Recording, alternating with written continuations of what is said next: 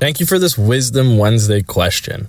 Now, something that is untrue that I believed for too long was the cliche of fake it till you make it.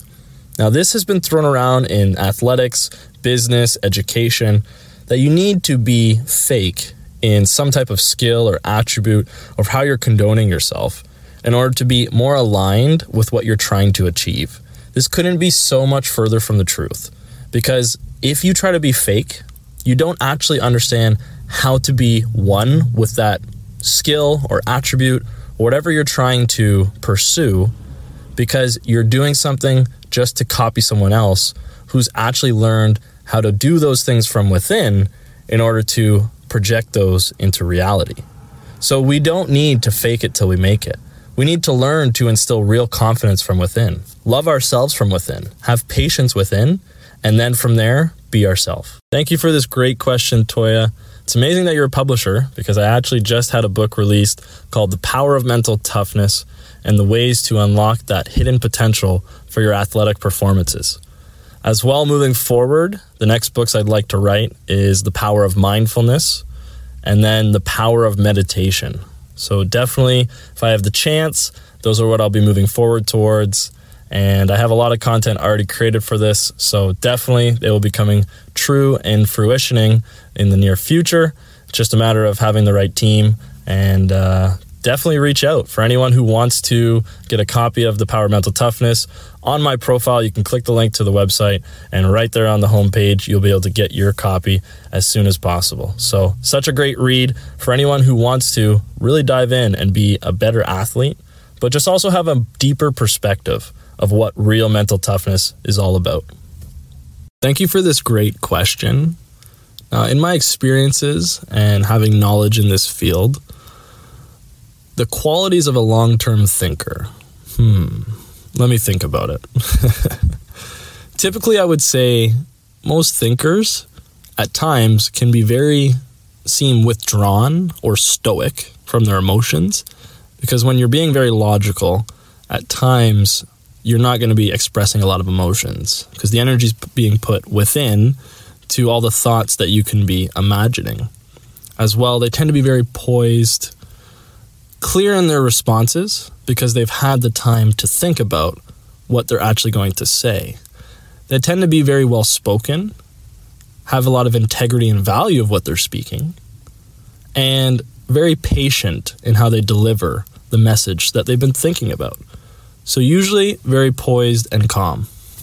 Thank you for this great question. And it's definitely difficult to reflect and think about just one teacher that I would say is my favorite, because I've had so many great ones along the journey, and I've enjoyed so many different subjects because of those teachers.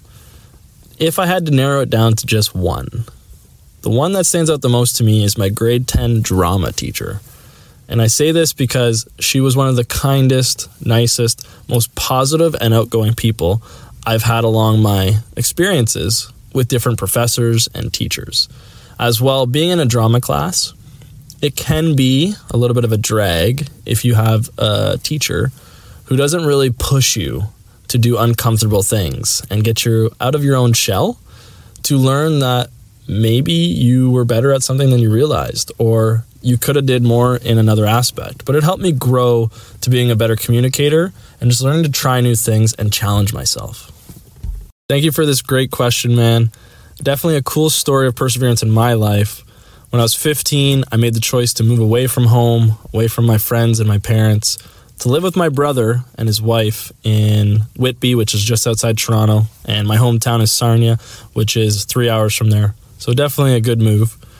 Now, I was playing for Team Ontario at the time, which was a big step in my baseball career, being able to go to the next level of competition and training and performance. However, they were not able to take me to practices and take me to different places for training on my own time. So I had to coordinate with teammates in order to get rides, but my teammates didn't want to come all the way to my house because they were driving as well from a far distance. So I would walk many kilometers to catch a ride. They'd drop me off at the gas station. I'd walk another amount of kilometers to get home. And it didn't matter if it was rain, shine, cold, or hot. I made the effort to get there so that I could get to practice. Thank you for this great question. Now, thinking about some unattractive habits, I would have to say definitely someone who's unorganized and as well not hygienic. That would really bug me. I like things to be in its right space and in its right place. So as well, keeping yourself clean in your mind, body, and soul is a big part of a healthy life. As well, anyone who smokes or over drinks, anything like that, definitely unattractive. As well, someone who likes to never own up to their own actions or what they've said, so likes to blame others. And for sure, someone who wants to sit there on the couch all day and just play video games or watch TV. So those types of habits are somewhat associated with potentially lazy people or someone who has less ambition. And those would be the ones that would bug me the most and what I would find unlikable. Thank you for this great question, Holly. For me, this month has quite a few things happening that I'm looking forward to. But I would say the number one thing that I'm looking forward to is starting my next chapter with my beautiful girlfriend, one day to be my wife. We are finally moving into our own apartment, and it's in a beautiful location and has everything we could need and more. So we are beyond excited to start this next chapter and really dive into everything we could achieve in our book that we're writing together. So that is really beautiful for us. I'm so excited that we got this opportunity. It all worked out well. Everything really flowed effortlessly, and we did so much searching to find the right spot. And before you know it, it just manifested itself right in front of us. As well, we have some cool things we're going to for some meditations, and I have the opportunity to speak to City Council for a new sport recreational center. So lots to think about. Thank you for this great question. Now, this is really interesting because I would have to say I feel multiple ages based on what I'm describing.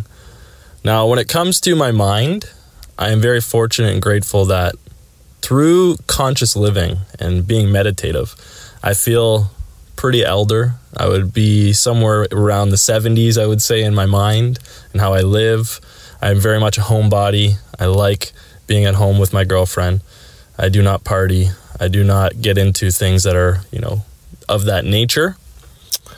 But in my heart, I feel like a 7-year-old child where I feel carefree, I'm playful, I'm joyful, and just living in the moment as best as I can.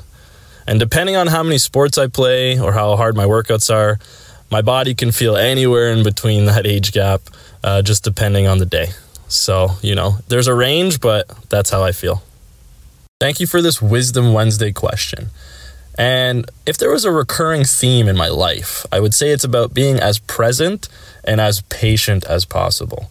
Something I remind myself every day of is many of the attributes I want to align with through my affirmations, but one specifically so much is patience and being as present in the moment as possible.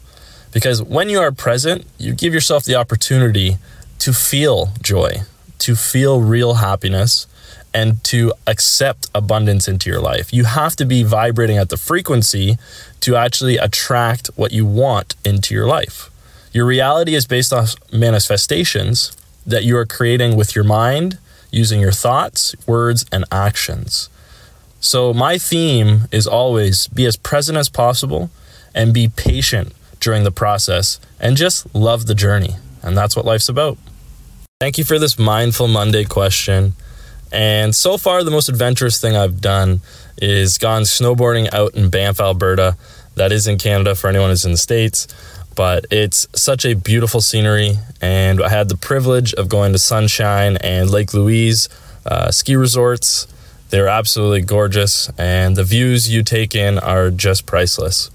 So not only did we get the opportunity to snowboard at somewhere around 8,000 feet, but also had the opportunity to do some hiking at Sulphur Mountain, which was a great experience. Got to really feel the thin air, see the effects of being at altitude when trying to do some type of cardiovascular movement, and it was just an amazing experience all around. So that is the most adventurous thing so far, but we will see what the rest of the journey brings my way. Thank you for this great question, Sarah. Now, when it comes to synchronicities, this is the universe letting you know you are on the right path, either for enlightenment or some type of intuition, but you're guiding yourself towards a more spiritual and conscious route. When synchronicities start happening, potentially with certain individuals or timing of an event at a place that you're going to, there is never anything that happens by coincidence. It is all by the universe being a reflection of what you have going on within you and what you are manifesting in your thoughts and your mind. So based on the actions you are taking, the universe will guide you on either your right path or you're wrong. So if you're having a lot of accidents and things that feel odd, most likely you're not on your best path. But if you're seeing 11-11, 12-12, and a lot of signs that you're uplifting your consciousness, you are on the right one. As always, stay strong, stay consistent, stay healthy, and keep developing yourself. Level up.